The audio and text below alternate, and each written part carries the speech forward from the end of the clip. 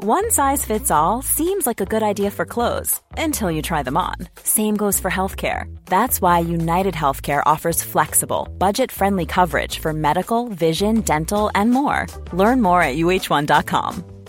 Mom deserves the best, and there's no better place to shop for Mother's Day than Whole Foods Market. They're your destination for unbeatable savings, from premium gifts to show-stopping flowers and irresistible desserts. Start by saving 33% with Prime on all body care and candles. Then get a 15-stem bunch of tulips for just $9.99 each with Prime. Round out Mom's menu with festive rosé, irresistible berry chantilly cake, and more special treats. Come celebrate Mother's Day at Whole Foods Market.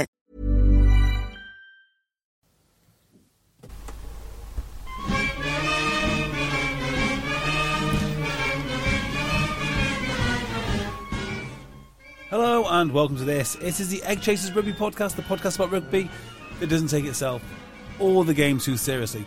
But we do it rather frequently, don't we, Phil? Second time today, back in the dungeon. Second time in this exact seat today. You've done it more frequently than me because I've missed a couple. Cock has missed a couple. You are the ever-present of our World Cup. Aren't I the driving force of our podcast, much like Jack Morgan? Very much Captain Marvel, like Jack Morgan. We just go Captain Morgan. Captain Morgan Marvel. Oh, Captain Morgan, yes. Morgan. I mean, if there's a drinks deal to be done somewhere, Captain Morgan and Captain Morgan should get together. Strong, spicy. Yeah. Welsh. Yeah. Welsh. Consumed in Wales. Consumed in vast quantities on boats. Yeah, exactly. The parallels are never-ending. Never-ending. So, what games were on today? All versions one. Scotland. Only two games. 2 games today. Watched Scotland game. Yeah, great. That's the thing that happened. And then we watched this Welsh game. Yeah. It wasn't quite the intense spectacle that we had last night, but it's a hell of a game. It's a hell of a result. Yeah. I enjoyed this. Perhaps not as much as last night, but I did. There is something about seeing the Australian team implode in the way they did. Like, completely fall apart. It was poor, wasn't it? I mean, let's just take a step back a second now. Did you see anything unusual in this game? So we broke down Ireland and South Africa in minute detail. You go listen to that in our previous podcast. And in that one, there was loads of interesting points about the rugby.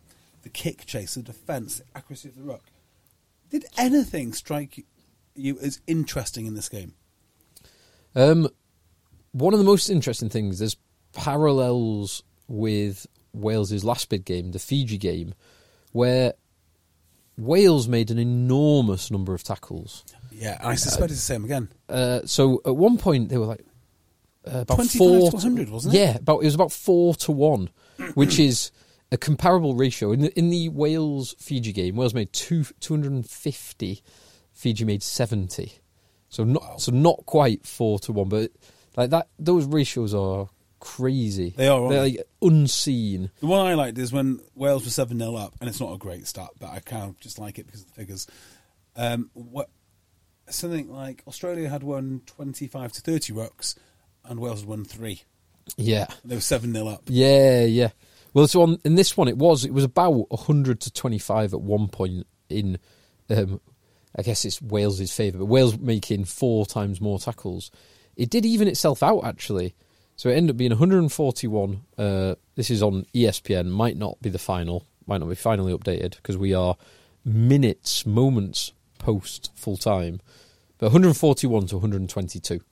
So Wales only made not even 20% more tackles. But that's probably because Australia just fell apart towards the end of the game. In the second half, they could not get... I mean, they were having to chase the game because they needed to score 20 plus and then 30 plus points, but they just couldn't get outside their own half. They couldn't get out there 22.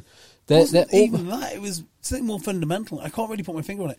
Maybe the scoreline gives you an indication of how bad Australia are, because until the very end, when that third try went in, the score was predominantly kicked penalties. Yeah. And that gives you a clue, doesn't it, as to how this Australia team operates. Well, and the penalties, Australia gave away, if these stats are right, Australia gave away 12 penalties. Okay, not which a huge is not amount. Which is not great, but it's not terrible. It's not like you've seen teams win with giving away more penalties than that. I think it's about the same that South Africa gave away last night. But Wales kicked 6 of those penalties. So 50% of the penalties that Australia gave away were kickable. Yeah. Which means you're giving away penalties in the wrong part of the field. Yeah. Which speaks to something.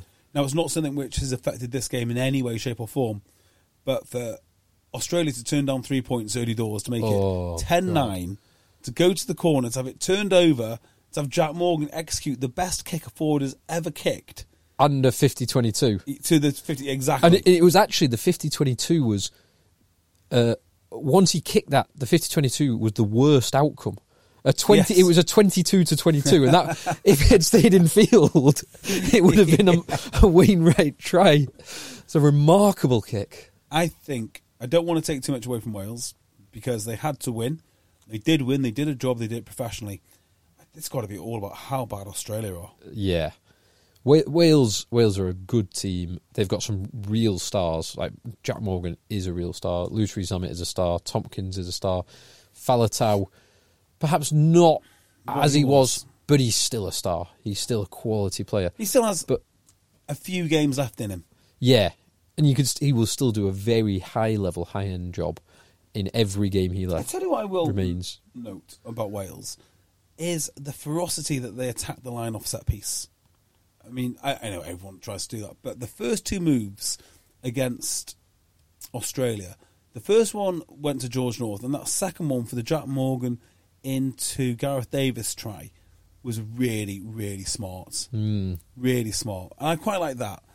Outside of that, I'm trying to think the line-out success for Wales was very impressive. The final line-out when they went over the 15 was very impressive. Yeah, that was a nice, neat little play. Yeah. I mean, there's lots to like here. But there's just nothing unique in what they do which will baffle teams or confuse teams. Like, there's no point of difference to Wales yet.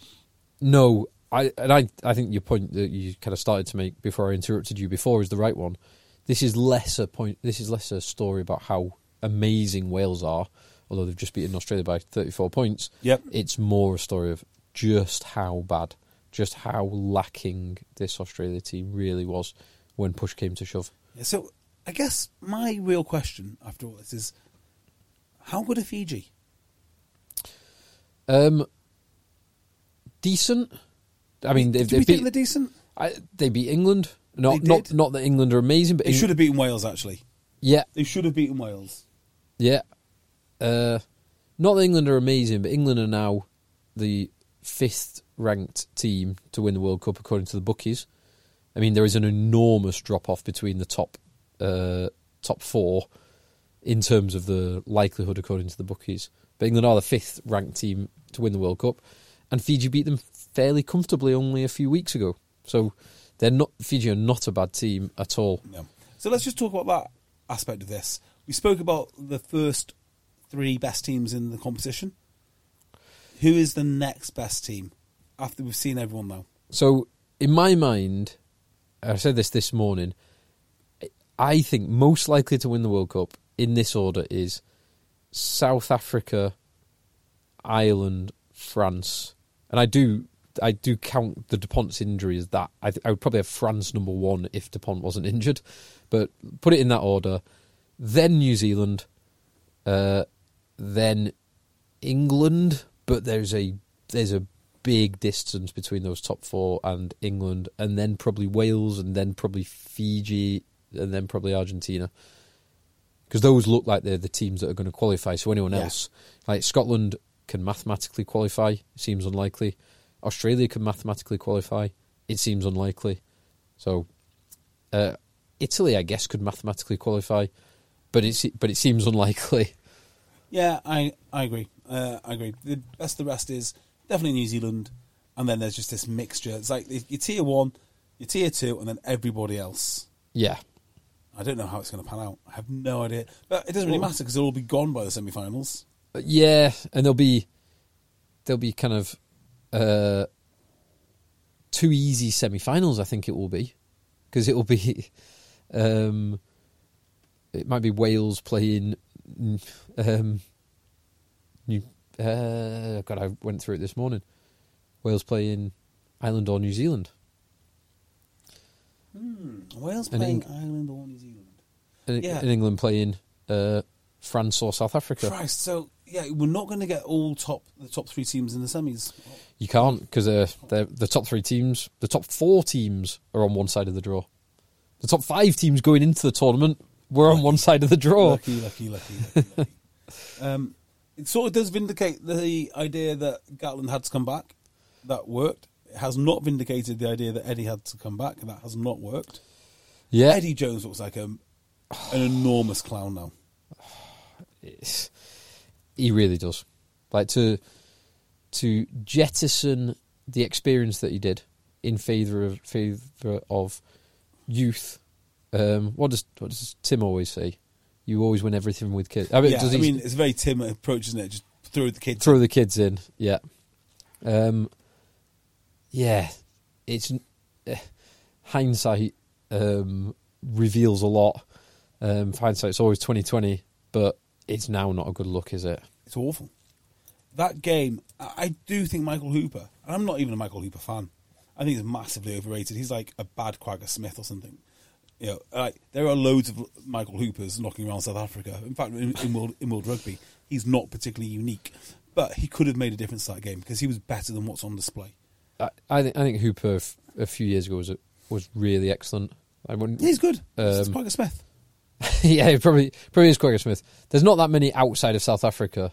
England have got a few handy ones. Wales have got a few handy ones. But Jack Morgan, Quagga, it's just run of the mill. Now it does. But Eddie Jones, so he signed on to the 2027 World Cup.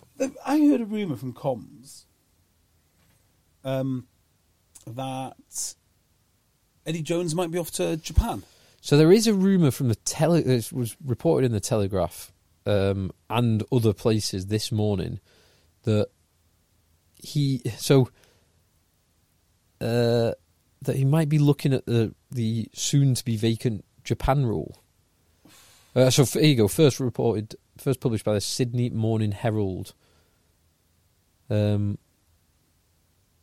then, so I've not read the original report. I'm kind of reading this second hand. So the Sydney Morning Herald have reported that he's been part of the process to find a replacement for the Brave Blossoms coach Jamie Joseph. Yeah, which, knowing what he knows and what he has done, both at club and international level in Japan, it's probably not that surprising to say get him involved. It doesn't necessarily mean he's going to be involved in taking that up. I just think it's ridiculous. I think it's ridiculous that he was England coach. To be fair, the guy has been around rugby for a long time. Everyone talks about how much he knows, how much he's forgotten, how much he knows compared to everyone else. As far as I'm concerned, he stopped being a top class coach probably during his tenure in Japan. The reason he was at Japan was simply because he was available. Right? He's done other things in between, but never really successfully. The Reds' job was a disaster. Everything since losing the World Cup has been a disaster. The guy shows up at places, he ruffles feathers. When he left England, the only coaching team he had were the coaches that were simply available. That's all the only people that ever work for him are people that are available because he doesn't keep people around. They can't work. They can't work for him. They can't work alongside him. So, it's just to balance between. It's almost like a self-fulfilling prophecy. Well, he's got the experience. Let's give him more experience, and it just keeps on going. And he has been in Australia. He has seen this. I mean, the things he did with Japan, in fairness, are remarkable. Right? They are. What he did was the South Africa win is. It's up there with the best wins of all time. In international, in club rugby, it's maybe in sport. It might even be up there in sport, just because of how difficult it is to win against a much physically stronger team in rugby. Yeah. But conversely, you don't fire a coach based on one performance. You shouldn't really hire one based on one performance, and that's kind of what they did. It's kind of what they did. Well, they did. England did, and it had success. It had success for the first 19 unbeaten games. I don't buy this. Two Six Nations. I don't buy it. Any coach of England should have success, right? Particularly in that time frame as well, when Saracens were going great guns, a crop of fresh players. I think almost whether they win all of those games, I don't know, but I think the longevity of the success after that undefeated period lasts for a lot longer than it did under Eddie Jones. Well, England had. So this was the problem in rugby, that since 2003 until 2015, England had just only ever had fleeting success. I mean, they got to a World Cup final in 2007 more by luck than anything else. Yeah. They were woeful in 2011 in the World Cup. Mm-hmm. They were a total mixed bag in between. They were woeful in 2015 in the World Cup. And as an England fan, I watched the first couple of years under Eddie Jones, and England were where you would say they should always be, and probably I would agree they should always be there. Yeah. But it's harder to actually be there than it is. It's easier to say it than actually achieve it. It's like, and Eddie Jones got that, but then it started. It's funny because they had the 2018 downfall. Yep. They had a good 2019, both Six Nations and then obviously World Cup, although it fell apart at the final hurdle. But then 2020 they started by winning a Grand Slam. So it's how do you quite judge it? I just think that a lot of people would have had to. When you look at England, I mean, look, Rome is burning. It's done now, so don't get worried because you're not going to reclaim that success. It is not possible. But when Eddie was appointed, a thriving domestic league, huge amount of finance, the World Cup legacy money, they had all of this going for it. And between him and Bill Sweeney, and you might argue some of the Premiership owners, but I put less on their shoulders than the other two parties, they've just frittered away England's future. I'd say it's more on Sweeney than Eddie Jones. But Sweeney, because he kept them about. And now he's been sent off to a minor nation in Australia. We can see exactly what Sweeney was. What was he doing? What was he doing? He should have got rid of him a long, long time ago. But hindsight's 2020. Yeah. Thankfully, I've never mentioned this before, so I don't have a long record. But his behaviour towards the press, I'm not adverse to saying stupid things. I'm not averse to being confrontational or speaking my mind. But his behaviour towards the press was embarrassing if you don't back it up. You've got to back it up. 100%. And he got away with a lot with England because he did back it up the majority of the time. Yeah. And just think about Dave Rennie, by the way. Dave Rennie is a coach of undoubted class. Yeah. Undoubted class. What he did at the Highlanders. I'm going to say Highlanders? His Chiefs, wasn't it? Yes. Hang on. Highlanders or Chiefs? I'm getting confused now. What he did in New Zealand club rugby. Chiefs. Yeah. Yes, it was, because he had fly half, who now plays fullback. Damien McKenzie. Thank you. D-Mac. Yeah.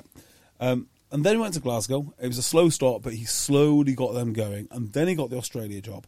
But the problem is he's quiet, mild-mannered, sensible. He doesn't sell the game. And I think Australia wanted someone to sell the game, like a Michael Checker or whoever it is. That's what they wanted. And that's why he lost his job. He wasn't vocal enough. Eddie did not get picked for rugby reasons. He got picked for marketing reasons. It's come back to bite them. Well, it really does. It is not. It's not impossible for them to qualify, but it's certainly out of their hands. So they're currently in third place on 6 points with one win, same as Fiji, who are in second place on 6 points with one win. But crucially, Fiji have played 2 games and won 1, and they've played the hardest 2 teams. Australia have played 3 games and won 1. So if Fiji beat Portugal and Georgia, who are the less likely, which does seem likely, although perhaps Portugal are better than we thought, perhaps Georgia are worse than we thought, who knows, but it seems likely that Fiji are going to get they only need to get 6 points out of those 2 games to take it away from Australia, because the maximum Australia can get to is 11 points. Fiji gets 12 points, 6 points in those 2 games. I mean, they could have 4 try draws with both Georgia and Portugal, and go through. Yes. No. It's not going to happen, is it? They're out. Australia, yeah. They're out. It's highly unlikely. And if they do go through, well, it would be England, and England, other than Eddie Jones knows a lot about the England camp, England should be licking their lips against playing this Australia team. Yeah, so I guess we should sort of cast our eyes forward a bit. England get Fiji. Yes. That looks likely. Wales will get Argentina. Yeah. I think that Wales-Argentina game's a proper toss-up. There's no... I just can't work that out. If you'd have asked me before the tournament, I'd say Argentina, not enormous favourites, but comfortable favourites. Now I think, based on what we've seen in the tournament, Wales have played really well. Argentina have not played well. They did not play well. No, they did not look comfortable on Friday night against Samoa, a big physical Samoa team.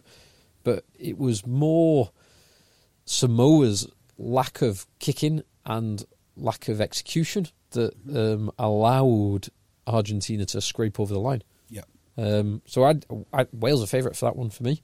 So you got all of a sudden Wales from looking pretty dire all the way up to the World Cup when Gatland was experimenting with new players and trying things, and then he brings back the old guard plus one or two others, plus it's basically the old guard plus Jack Morgan. Yeah. And I do love the process, and the praise I gave Gatland don't need to be completely wrong. He's going to blood all these guys, he's going to find a brand new team, he's going to do all this. And he did, he blooded all of them, and then went, you guys are absolutely terrible. Rubbish. Give me the old guys. Dan Bigger, you're back. Yeah, George North. In. Liam Williams, in. Basically looks like Pivek's team, but they play better. Yeah, so, yeah. Not a bright future for Wales. Let's just talk about Wales a little bit more in depth. I've always said we don't think they do anything particularly unique. They are growing, though. They are getting a bit better. They are doing more stuff. They're doing more Wales-like things.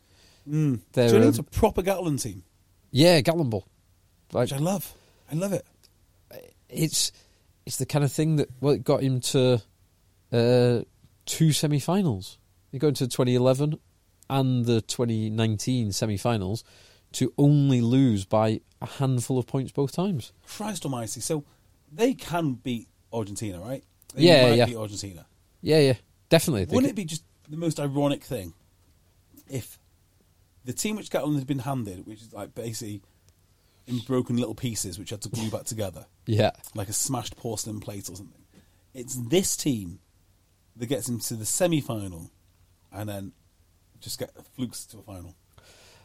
That's where it ends, I think. Because they have... they would play either... Let me just confirm this. So they would play the winner of Pool B or the runner-up of Pool A, which right now would be Ireland or New Zealand. So it looks tough. Yeah. It does look tough. I mean, you'd argue that's an easier semi-final than the winner of Pool A, France, and the runner-up of Pool B, South Africa. But neither way is kind of Hobson's choice, really. Yeah, I completely agree. It's going to be very different. I think... Who would you prefer? I'd prefer to be on that side of the draw. I would prefer to be on that side of the draw. Yeah, you want New Zealand or Ireland. Yeah. I say Ireland because they know the players. Yeah. Maybe there's some advantage in that. Yeah. They definitely don't want France. I think they might like France. The difference, I think, is that the France and South Africa... So, Ireland and New Zealand can be physical, but they don't grind you into dust. And I think Wales can match that physicality in front and then up front, and then it becomes a bit of an arm wrestle. I think France or South Africa just grind them into dust. Yeah, you're right. You're absolutely right. They've got the best chance against... Who would think this? The best chance against New Zealand, then Ireland, and they do not want to see France and particularly South Africa would kill them. Actually kill them. I'm just going to look it up. I'm sure Wales haven't beaten New Zealand since the 1970s. Just haven't done it. I'm sure I think Llanelli have beat them. I don't think Wales have beat them in a long time. I think it's the 70s. Wales versus New Zealand rugby. Here we go. Let's do it live. Let's work my way back. So New Zealand, New Zealand, New Zealand, New Zealand, New Zealand, New Zealand, New Zealand, New Zealand, New Zealand, New Zealand. It's good. There we go. Oh God, I was generous to Wales. The last win, and Wales have won 3. Wales have won 3. New Zealand have won 34. The last win was 19th of December 1953. There you go. That's how far you have to go back. Excellent. So we have 70 years of New Zealand dominance in that fixture. I feel like this weekend is the weekend the World Cup really came alive. Oh, that game last night. Yeah. That game last night is one for the ages. Isn't it just? I really can't get over it. If only we could have 2 or 3. I mean, the second best... France-South Africa will be like that. I mean, the second best game we've had is the New Zealand-France one. I think Wales-Fiji was the second best game. Not in terms of overall quality. So what I mean by that is, yeah, it was exciting to see in the same way that, I think like Chile, Japan was quite exciting. Yeah. I really enjoyed that. But it wasn't like the high quality cut and thrust of 2 top class international teams looking at it. It was a level down from that. It was entertaining in its own right. But the difference... So I do agree with that. But what I would say is, the game last night, it was only after the clock had gone red that we knew. And it was that final final maul that was held up slightly harshly. Whereas the France game was over with 20 minutes to go. Yeah, it was. Whereas the Wales-Fiji game was in it till the last second. Wow, yeah. We just want... I think the goal for the World Cup organisers should be to have 3 or 4 games of the South Africa quality every single year. So France, New Zealand could have done that, to be fair. But England, Argentina could have been that. Yeah, I mean, England-Argentina was it's another fascinating game, but it's not. It didn't have either of those. It wasn't. It was decided with 20 minutes to go. Yeah, and it wasn't of the highest quality, primarily due to both England's chosen style, which was at least in part dictated by the Curry red card, and Argentina kind of fluffing their lines. True. They have been underwhelming in both games, but maybe they're just timing it right. I don't know what you felt, but I'm so happy that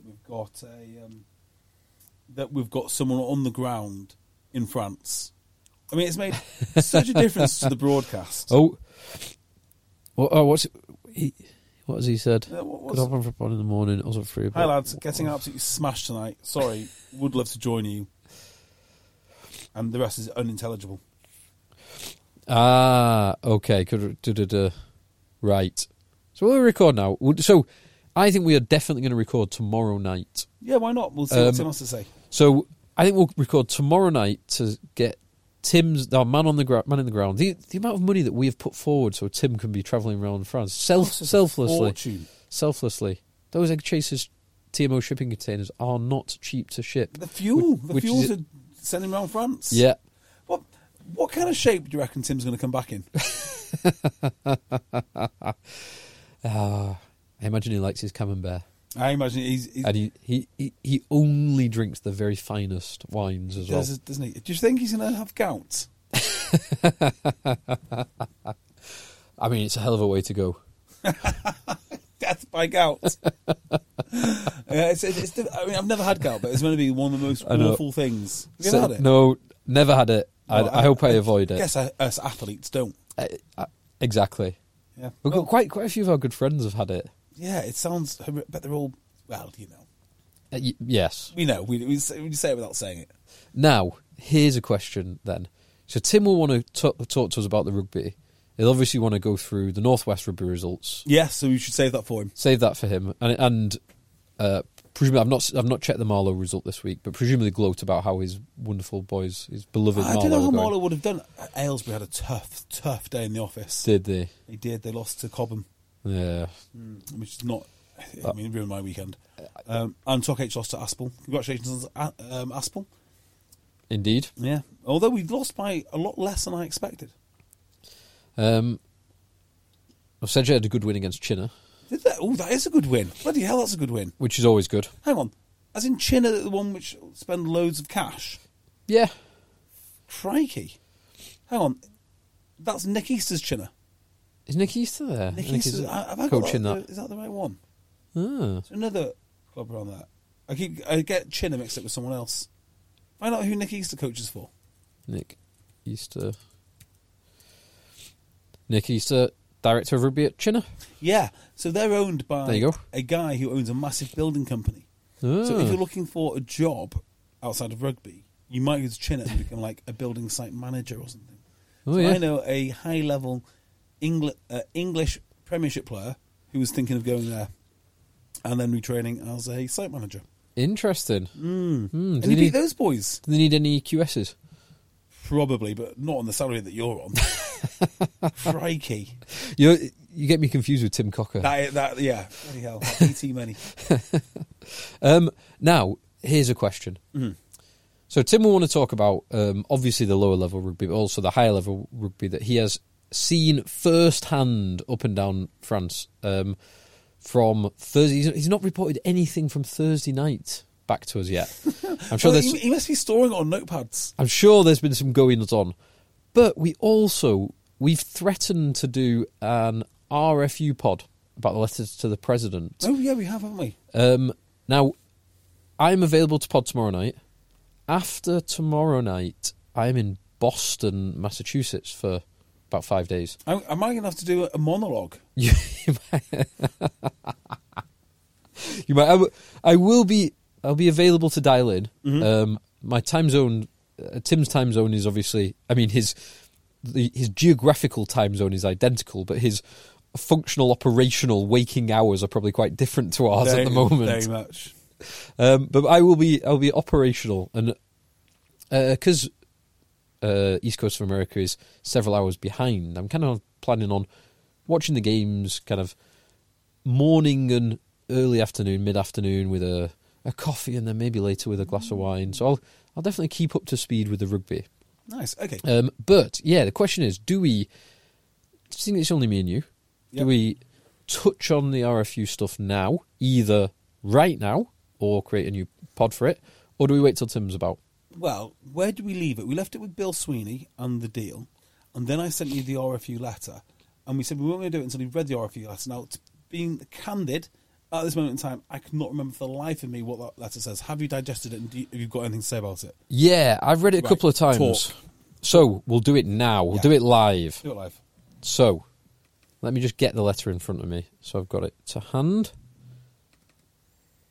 Because the letter is based on, I'm just opening it, but it's based on 3 key points. Now, this is the council members have written to the president, which is Rob Breers, citing their concerns with the way the RFU is run. Now, those concerns are broad, but they put them into 3 categories. Now, we'll do these. So, the third category is... Hey, folks, I'm Mark Maron from the WTF Podcast, and this episode is brought to you by Kleenex Ultra Soft Tissues, your ally to help tackle your allergy symptoms this season. I love the change of seasons, but nobody loves pollen and all those other things floating in the air that make you sneeze during this nice weather. Kleenex Ultra Soft Tissues are hypoallergenic and allergist approved, so fight back against watery eyes and runny noses without worrying about irritating your skin. For this allergy season, grab Kleenex and face allergies head on. Mom deserves the best, and there's no better place to shop for Mother's Day than Whole Foods Market. They're your destination for unbeatable savings, from premium gifts to show-stopping flowers and irresistible desserts. Start by saving 33% with Prime on all body care and candles. Then get a 15-stem bunch of tulips for just $9.99 each with Prime. Round out Mom's menu with festive rosé, irresistible berry chantilly cake, and more special treats. Come celebrate Mother's Day at Whole Foods Market. I'll just briefly touch on it because it's not the biggest and sexiest, but it is important to operational. So okay. it's the ways that the board is working is creating division between. Sorry, the way the executives are working is creating division between the executives and the board. So it's like a process-driven thing within the RFU. Explain that to me. So the board is the board are the people that keep the executive under control. So the executive reports the board. Sorry, yeah. Let me rephrase this. There is division because it's not written. So creates division between the board and executive on one hand, and the council and the member clubs it represents on the other. So it's a complaint from the council that they are not being properly consulted on initiatives, and they're just being informed about what is being done by the board and the executive. So this indicates that the board and executives are aligned, and exactly as you say, the board are there to hold the executives to account, but the council also, at least reading this letter, are seeking to scrutinise and hold the board and the executive to account, but are not doing so. But that's the third point, and that's kind of the least sexy one. I think it's one of the more important ones, actually. Well, I think it is important for the way things operate, but there's not any salacious allegations within this letter, whereas the first two do have some facts and figures and Why do you important stuff to highlight. So number one is the financial performance of the union and failing to meet its objectives. Yes. Now, the headline here is, and I've not seen this recent forecast, but the council have highlighted to the president that the recent forecast of the RFU is likely to make a substantial loss in every year bar one over the next 9 years, equating... Wow. So 9 out of the next 10 years, they're forecast to make a substantial loss, equating to £161 million. Okay, this can't be true. Now, I've not seen... I know it's bad, and I know I've said next 5 years. Well, I'm wrong, because it sounds like it's going to go on for at least 9. Yeah, well, 10 years. 9 out of the next 10 years to make a substantial loss, equating to £161 million. How does any business survive this? Well, they actually flag that to say that it's hard to imagine any ordinary operating business or governance structure surviving something like that. Well, I've got to say, I don't know much about Tom Maloub, who is chairman of the RFU. Yeah. He's chairman of the board. All that I know, right, is that when he was appointed, the primary thing that we should be concerned about is he is black. That, from what I could tell, was his main sales point. That was the headline. The headline. He is black. Okay, well, I hope he's good then. Now, I'm sure he's very competent. Yeah. But I just worry, you've appointed this guy. Why exactly? This is your headline. It's not me saying it. I mean, I couldn't care less. This is what the RFU sold him on. Mm-hmm. That's it. Now, I would hope that there is some other strings to his bow. I think he's in investment banking or some such thing. But one thing he wasn't in was sports. And I'm not that bothered about that per se, because I know sports administrators are probably the last people I ever want to run a sport. As a group, they don't do a particularly good job.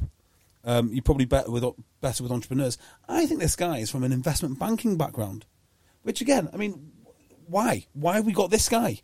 And to me, it was just to tick some boxes and indeed to generate some positive headlines. And I can't see why else, because his CV doesn't particularly stack up to me. But it's a classic Bill Sweeney ploy. Look at the headlines I've made. Look at how I'm going to feather my nest for the next job. Look at my diversity strategy. It goes on and on and on and on. And whilst we're talking about the RFU, let's just talk about the women. So the women is fascinating. We were privy to some information, Phil, about the women's Premier 15 deal. Incredible deal. Yeah, an incredible deal. So 1.2 million going to the women. And you think, fair play. They must be putting on one hell of a show. I mean, that really is quite something. Now, if this isn't mismanagement, I don't know what is. And, well, dishonesty. The Premier 15s, which is the women's competition, was up for sale. All the rights, everything, £200,000. Okay? Allianz came in and said, oh, yes, we quite like that. But then they realised the networking opportunities for the women's game aren't particularly strong. There's not, okay, we'll fund it, that's great, but it's not really what we want. Can we have any access to the men's players? So they go, okay, well, we'll have a look at this. They did a full RFU deal. They gave him a box. They gave him all these other bits and pieces. And it came back as 1.2 million. But the RFU decided to announce that as the biggest ever women's deal. It was a lie. The women's deal was £200,000. The 1 million extra that they paid was for the men's access. But this is forced down our throats like we're stupid. And then we're told the women's game is simply the most investable opportunity that we've ever seen. It is the best investment opportunity in all of sports. Well, why can't you sell it then, guys? And why do you have to lie about what your commercial deal was, which is 1 million for access to the men? And the real thing about this, which would annoy everyone, particularly it's annoyed the women, because they've rightly read the paper and gone, hang on a minute, we're worth 1.2 million. Why can't you pay us? Yeah. Like, where's our cash? Where's my slice of that 1.2 million? Exactly. Complete mismanagement. The other one is the O2 deal. So O2 signed a massive contract with England, and the RFU sort of carved out a big portion for the women's game.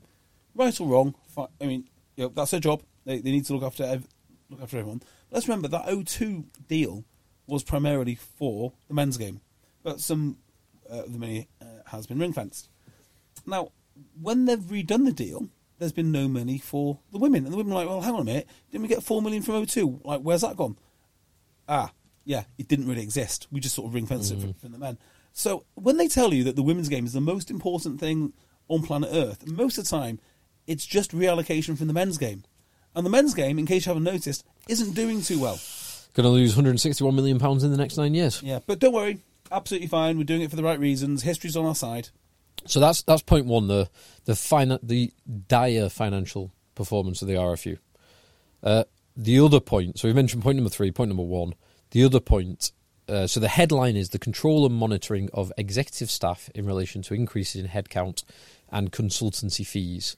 This is remarkable. So there's a couple of interesting sound bites on this, but the council have been writing to the RFU, to the board and the executive, requesting detail on the effectiveness of the staffing structure and the evidence of how it contributes to the delivery of the RFU's core businesses, which core businesses, this is the council playing it back to them, winning England teams, growing the game, and point number 1, financial performance. Because those are the 3 strands. That's what you want. They give two interesting sound bites on this, because they're asking for information and not getting it. One of them is so departments, for example, marketing, people, strategy and insights have grown exponentially and appear to be top heavy.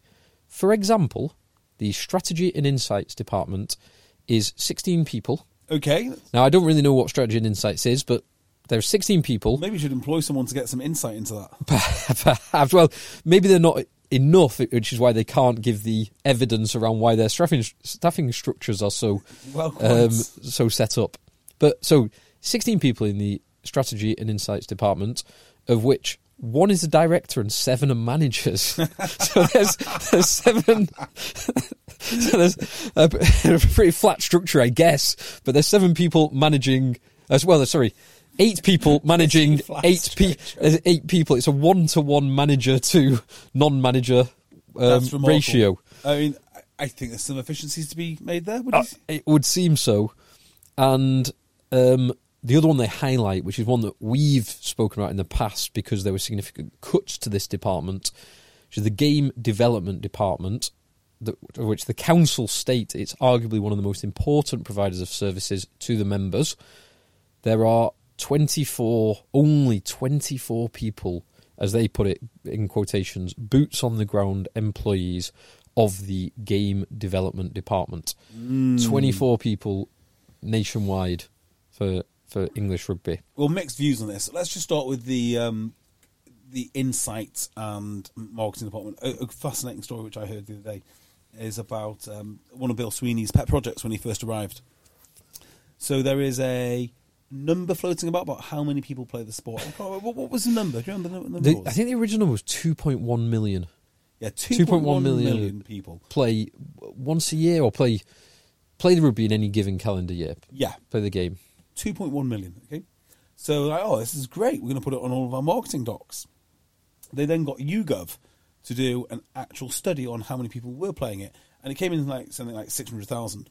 So this was presented to management, to which the answer was, yeah, forget that. Let's just use the existing stuff. So whatever they're doing in the marketing and insight department, I mean, we had this stats the other day about player engagement, and someone actually called me out on the email and said, "Oh, why isn't JB talk about this?" Because I think it's a lie. If you think about, they buried their own YouGov poll, which was it like 1/3 of the amount of people that were playing? Yeah, like if it was 2.1 to start and it's 600,000, less than a third. Not only was it a waste of, was it a waste of money? It probably wasn't a waste of money. Well, at least they were informed to know that they need to bury the truth. Yeah, I guess so. So, I mean, what are the insight department doing if they can't even record or report on the numbers of players playing?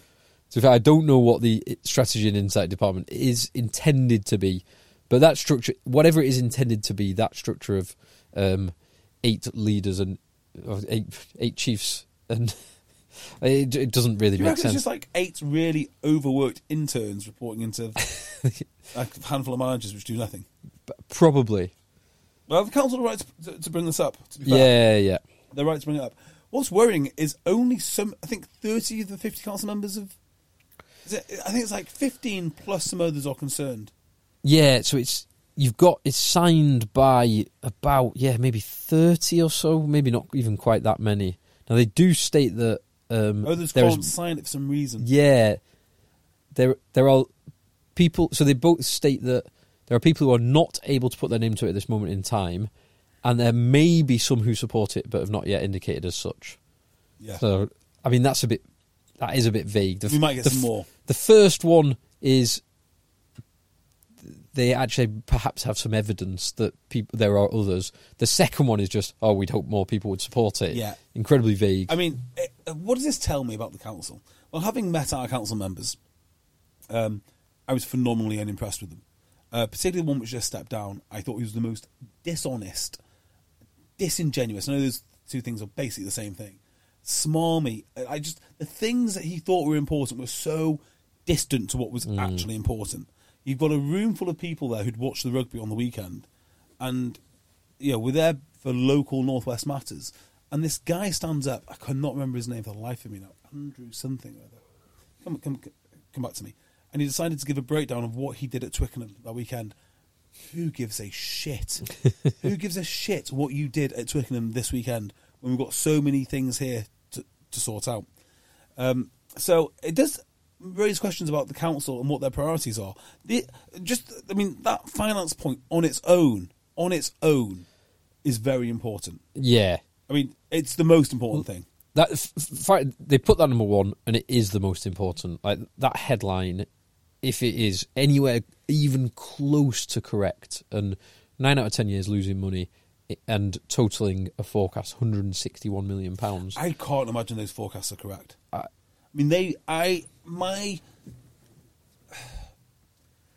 My guess, and this is a complete guess, right, is that these will be forecasts based on like the current financial environment. They'll be forecasts based on, let's just assume the Premiership carries on as it is. These are not forecasts based on the forecast which I would give you, which is your league's about to collapse and you're going to have to fund the shortfall. It's not based on that. And I think that, and it's weird that in this whole financial breakdown they give us, they never mention the CVC deal or CVC deals. They never mention that money's been extracted from the game, left, right and centre, and that your income isn't growing, but you're just spending your reserves. Why doesn't it say that? And I suspect it doesn't say that because the RFU Council, as much as anyone else, have been compliant with it. I suspect it doesn't say things like, club attendances are down, because the RFU Council are compliant with it. They did this. So, on one hand, I'm impressed that they've actually held Bill Sweeney and Co. to account, but they need to be better themselves, because they have been the source of a lot of damage. And they're, frankly, I mean, you've got to be careful here. I was about to say underqualified, and I have no problem with people being underqualified if they're sensible. But if they're not sensible and they're raving idiots like the councilman that the councilman that stepped down, which I met, who was a raving idiot. I mean, he thought the most important thing. I mean, what was the most important thing? That he had to be parachuted into a club for safeguarding or something. Just things which are. I mean, yes, it's important, but it's not. It's not the most important thing in a meeting of rugby clubs. So it's just on that on the revenues and the impact that they've taken. So the council do flag in this meeting that they raised this loss. Sorry, in the letter they raised this loss to the executive in June, and they were informed that the losses were going to be mitigated by increased revenues. They were also informed that there was no scope for any cost cutting within the RFU. Yeah, this is their words. Council was also informed there is no scope for further cost cutting. Oh, right, well, that's it. That's it. So, no further discussions to have. Well, the council then, they're challenging that. They say they believe this is fundamentally a flawed approach. The RFU can control costs, but they cannot guarantee increased revenues, which, particularly with England playing badly, as they have been doing, like England failed to sell out a summer test at Twickenham against Fiji.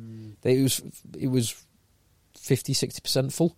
Like, and I looked on the other day. There are tickets available to I think it's only 2 home games in the Six Nations next year. There are tickets available right now for those games. Now, the tickets that I could find available were only the high-end corporate ones. So the ones that are like 800 to 1,000 plus, but they would ordinarily sell out by companies wanting to wine and dine people because it's a premium ticket. But they're also the most valuable to the RFU because they will have the by far the highest markup and benefit to the. So if you're failing to sell those out, you fundamentally cannot control your revenues. Not least of all when your team is underperforming. Here's a thought for you. I'm going to take this conversation a slightly different way. Are you familiar with the bind that ESPN finds itself with satellite and cable in America? So I've read a bit about ESPN in the past. Like I know they're now owned by Disney, aren't they? Yes, that's right. So ESPN, they are no longer being carried by certain cable providers. So they're not getting bundled in. They're not getting bundled in, right? Yeah. Now, there are many reasons for this, but one of the reasons is because ESPN keeps on claiming they're going to go straight to consumer anyway. So the cable company's like, well, if you're going to go straight to consumer, we're going to call you bluff. You're not going to come on. Like what would be the point? And this is interesting because not only are they not going to be able to broadcast via their normal routes, it strikes me as the ESPN model is going to be stuck because all of the major sports in America are looking at direct-to-consumer routes. So why do they need ESPN to go direct-to-consumer when the sports can do it themselves? The NFL or the NBA. Yeah. Not many people, I guess. I mean, I don't know. If you're a rugby fan, you probably don't like football. If you're don't like it, but you know, there's probably one which you'll buy over the other. And I think in the United States it's similar. You'll do NFL, or you might do baseball as well, but you're not going to do all three. So there's no real room for a full sports offering. So then removing the middleman, and the middleman was the sports network. The broadcasters. So now I think, well, okay, how do I frame this in terms of rugby? And I think, is there a direct-to-consumer offering? There's Premier Rugby TV, which is a fairly poor offering as things stand, but that would be it. And the RFU, from what I can tell, have absolutely nothing. What's the price per game on Premier Rugby TV? I want to say it's £8. Yeah. So for us, that doesn't really work. As in, like, I pay whatever it is, 30 quid a month for BT Sport to watch all the Premiership games, but I will watch 10, 12 Premiership games live per month. So that's like 80, 90 quid's worth of... if it's games. £8 per game, like, it's not worth it to do that £8 per game. But equally, if you were to... It's a funny one, because from a BT Sport side, I'm paying that 20 quid just to watch the rugby. And I do watch the occasional Champions League game. And I watched very occasionally a cricket game on BT Sport. Agreed. But really, really occasionally. But bit of F1. But almost... I never watch any F1, No. I'm just talking about generally on my Sky package. I might watch a bit of F1, and that's it. but yeah. But I'm almost entirely a individual thing, individual product user. So if here's the bind, if BT Sport were to offer me, well, you can jettison everything else, get rid of Champions League, get rid of the Premier League, get rid of Big Bash, get rid of women's netball, get rid of motocross, get rid of all of those things, I would say yes in a heartbeat. But they wouldn't actually be able to offer it me any cheaper. They still need to charge me the same price. Well, I mean, and that's where the bind comes in. So my concern is more this, which is if you're doing your if you're doing your financial forecasts based on this old model, that the TV money's going to come in forever and ever, I think you're wrong. I think you're massively wrong, because everybody knows that the BT money came because BT were in a broadband war with everybody else, and that's why they set up BT Sport so they could sell broadband. And that's over. And now you look at the landscape. Well, BT Sport as a brand has disappeared. It's TNT. We've seen DAZN. We've seen Premier Sport. We've seen Santanta Sport. I'm sure we've seen a few others. And these Viaplay are now they come and Premier Sports. They come and they go. They come and they go so quickly. So if your hope is, we'll just get a big TV deal, no. Well, maybe we'll go to Amazon. No, Amazon only buy very, very, very, very cheaply. So they're going to have to think of a way to sell this sport directly to the consumer. Amazon is an interesting one because they don't just buy cheaply. They might just buy cheaper rugby. They do for rugby. But football, they buy the most expensive. Because like football, they buy the Boxing Day, they buy the big Christmas ones because they know they'll be the most watched. So they buy these blocks, some of the really big like bank holiday weekends and the Christmas stuff, because they know they'll be in demand, and they believe it's like the kind of thing that justifies the whatever it is a year, £80 a year subscription. Do you know the other reason that the RFU might struggle? Why certainly BT Sport never got any England games? Because the thought is, if you won't buy an England game or a package as an England game as an England fan, because you're more likely to go to the pub to watch it. So there's no, because it's a big event, you go to the pub or club. Yeah. Whereas if you're a club rugby fan, no one's showing Harlequins in the Spread Eagle. Yeah. So then you get your club package. So I wonder if the RFU have even factored this in. Yeah. Undoubtedly. So that's the letter. It's. Should we go for the last point? Yes, please. The kind of sign off before the 20 or 30 individuals who signed it off is this is reading their statement. We are aware that the RFU reputation across the game is at an all-time low. Correct. And much of that is our own making. Correct. Well done, boys. We should not allow our inevitable focus on the Rugby World Cup, because this was written just before, to delay consideration of the points above, and we would expect them to be raised at the Council in September with subsequent in-depth discussions to agree a way forward. Okay, so I wonder one last point on this, which is this kind of a revenge for the high tackle stuff? So they got the councilman into a room for the high tackles, for the high tackle law changes. I believe to this day they were lied to and hoodwinked regarding bad science. The science is not good. And even if it is, I think the way... So what I mean by even if it is, I don't think that what Ross Tucker says is untrue. I think it is true. I think the way it was presented is untrue. So we will not reduce head injuries by anything like a significant amount. So what they were presented with afterwards was like, oh, well, overall head injuries will go down, but your individual risk will not. I mean, that's one hell of a distinction. So I would also question the science. I would agree that the Ross Tucker stuff is very good for everything I've written and heard him speak. I've seen written and heard him speak about. I do have some questions over the application to level 3 and below, like certainly levels 6, 7, and 8. Yep. Anyway, just on the high tackle stuff, whilst we're here, I had an email this week which states that 2 teams in the Midlands spoke to the ref and they agreed between all three parties, they were not going to implement the new laws and play the game. Headshots legal. Headshots legal, boys. So that is. I'd love to confirm if this rumour is true, and I will be looking into it in a little bit more detail. If that's true, it's remarkable to think that there are games of rugby being played under a different set of laws than the ones that we've claimed to play. Well, we're watching lots of games of rugby at the moment in the World Cup under a different set of laws. That's true. That's true. Yeah, so I think I think some of this will be the councilman's revenge for how they've been treated at club level, because they've been treated very, very roughly, as they deserve to be. And I think there are some good things about all this, because finally we start to understand how the RFU works, because I never really understood it. And you need to pressure these councilmen. Same. I had no idea, and it is quite good to lift under the hood a little bit. Yeah. Completely. Do you know the chairman of the RFU, Rob Breers, is actually, I think he's the from president Lim? of President. Sorry, from Lim. Yeah, his son coaches Lim, I believe. Oh, really? Something. Yeah, I think so.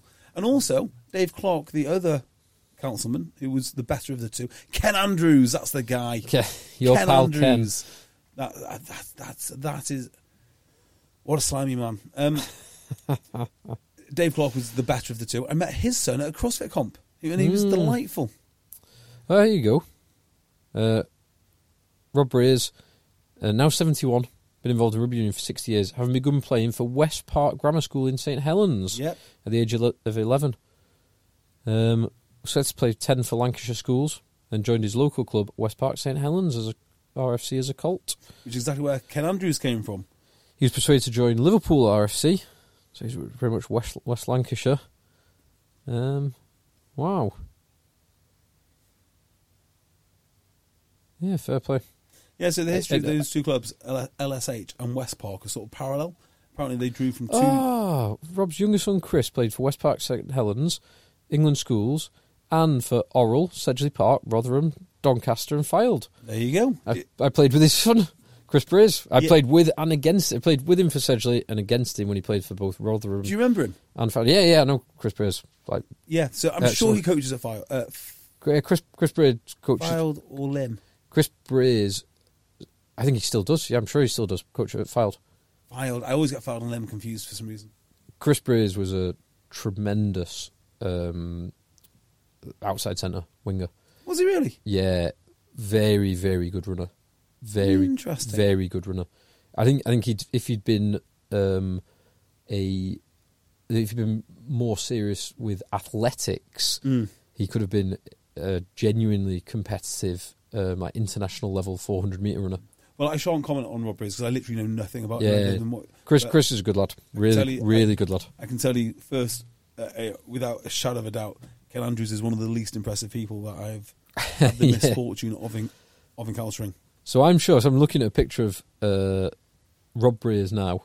So obviously I know his son. I don't believe I've ever met him, Rob, but I do recognise him from the changing rooms, and often handing out the first cap in the O2 Inside Line videos for the England players. Yeah, so kind of recognise the face. Yeah, I can't believe it. Played with his son. Played with and against Chris. Yeah. Very, very handy player was Chris. Well, that was the sort of thing we should be covering. Well done, Phil. Well done for bringing that up. Well done. I would have gone to bed. Well done, JB, because you sent me that, which I always find these reports and letters fascinating to read through. So thank you very much. There we go. And thank you, Tim, I guess, for giving us the space, the opportunity. Thank God. Let us fly. No, on a serious note, I'm looking forward to catching up with Tim tomorrow. Yes, so you can hear his thoughts on his excursions around France. I think as we are speaking right now, he's interviewing Eddie Jones. So we may be giving him a hard time, but he is actually doing something very important, and we'll have some phenomenal insight from him tomorrow. Yeah, I've always liked the Eddie Jones press conferences. I can't help but feeling that when I watch the Eddie Jones press conference, probably with my lunch tomorrow, I can't help but feel like he's going to be a broken man. I agree. I don't think there's anything else, because he's been so feisty, and he's been it's been a little bit tongue in cheek. There's been times where he's been a bit come across as a bit rattled with the press. I just don't. I could see this just being the end for him. Yeah, I can also see Cocker getting some good sound bites because he used to have some cracking ding dongs with Steve Diamond, and there's nobody, including Eddie Jones, nobody more frightening than angry Steve Diamond. Yeah, that's Sam Peters. terrified of the man. There we go. Very good. Right, thank you very much, Phil. Thank you, JB. And we will see you tomorrow. Tomorrow for another one.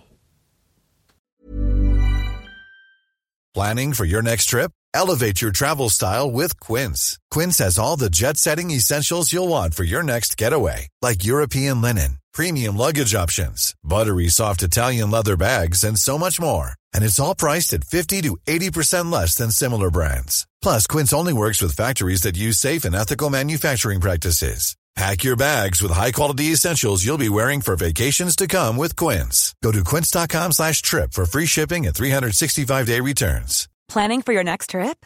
Elevate your travel style with Quince. Quince has all the jet-setting essentials you'll want for your next getaway, like European linen, premium luggage options, buttery soft Italian leather bags, and so much more. And is all priced at 50 to 80% less than similar brands.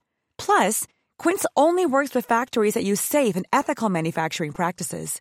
Pack your bags with high-quality essentials you'll be wearing for vacations to come with Quince. Go to quince.com/pack for free shipping and 365-day returns. Mom deserves the best, and there's no better place to shop for Mother's Day than Whole Foods Market. They're your destination for unbeatable savings, from premium gifts to show-stopping flowers and irresistible desserts. Start by saving 33% with Prime on all body care and candles. Then get a 15-stem bunch of tulips for just $9.99 each with Prime. Round out Mom's menu with festive rosé, irresistible berry chantilly cake, and more special treats. Come celebrate Mother's Day at Whole Foods Market.